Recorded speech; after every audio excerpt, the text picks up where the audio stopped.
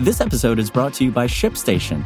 You know, some things take a lot of work, like sending little robots to far-off distant planets. And just as that's challenging, so too is running a successful e-commerce business, especially when there's so much to do. So I want to introduce you all to ShipStation.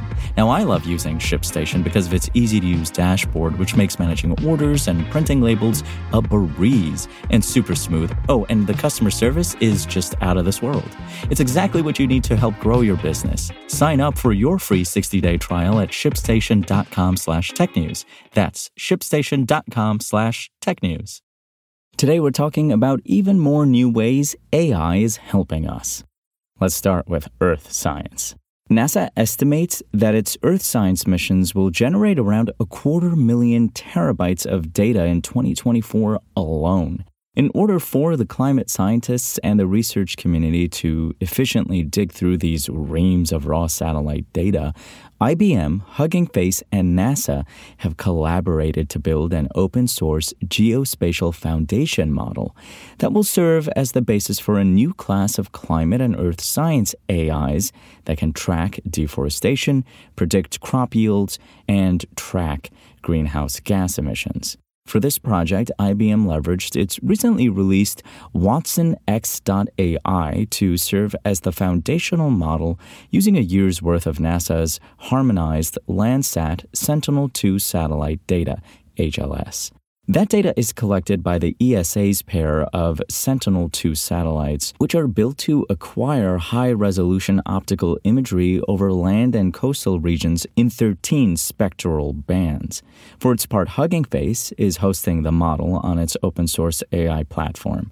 According to IBM, by fine-tuning the model on labeled data for flood and burn scar mapping, the team was able to improve the model's performance 15% over the current state-of-the-art using half as much data. The essential role of open-source technologies to accelerate critical areas of discovery, such as climate change, has never been clearer, Sriram Raghavan, VP of IBM Research AI, said in a press release. By combining IBM's foundational model efforts aimed at creating flexible, reusable AI systems with NASA's repository of Earth satellite data and making it available on the leading open-source AI platform, Hugging Face, we can leverage the power of collaboration to implement faster and more impactful solutions that will improve our planet. And now, even closer to home. Microsoft wasn't subtle in announcing its plans to add AI functionality to any and all of its existing products.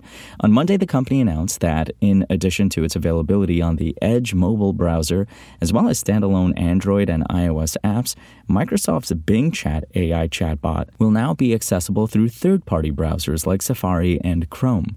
The news comes as part of Microsoft's 6-month commemoration of Bing Chat's public availability. The company also notes that in that time, users have engaged in more than 1 billion conversations with the AI and have had it generate 750 million images.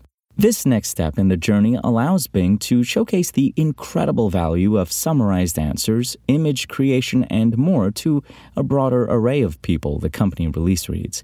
Features like longer conversations and chat history remain Edge mobile exclusives, however. Microsoft began opening access to Bing Chat in late July when it became available on third-party desktop browsers. That version is limited as well, offering only 2,000 words per prompt on Chrome and Safari versus 4,000 on Edge. Bing Chat is powered by ChatGPT-4 from OpenAI, but offers more up-to-date information than the system it's built on, thanks to Bing Chat's access to Bing Search, which allows it access to information on events that have happened since the model was trained. In addition to the third-party browser access, the newest version of Bing Chat will also offer multimodal search, meaning users will be able to upload a photo and have the AI answer specific questions about its contents, as well as a dark mode for after-hours AI queries.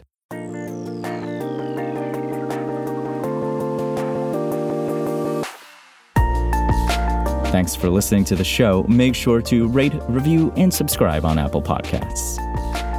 Today's show featured journalism by Engadget contributors Andrew Tarantola and was produced by Spoken Layer. I'm Imran Sheikh, and we'll talk more tomorrow.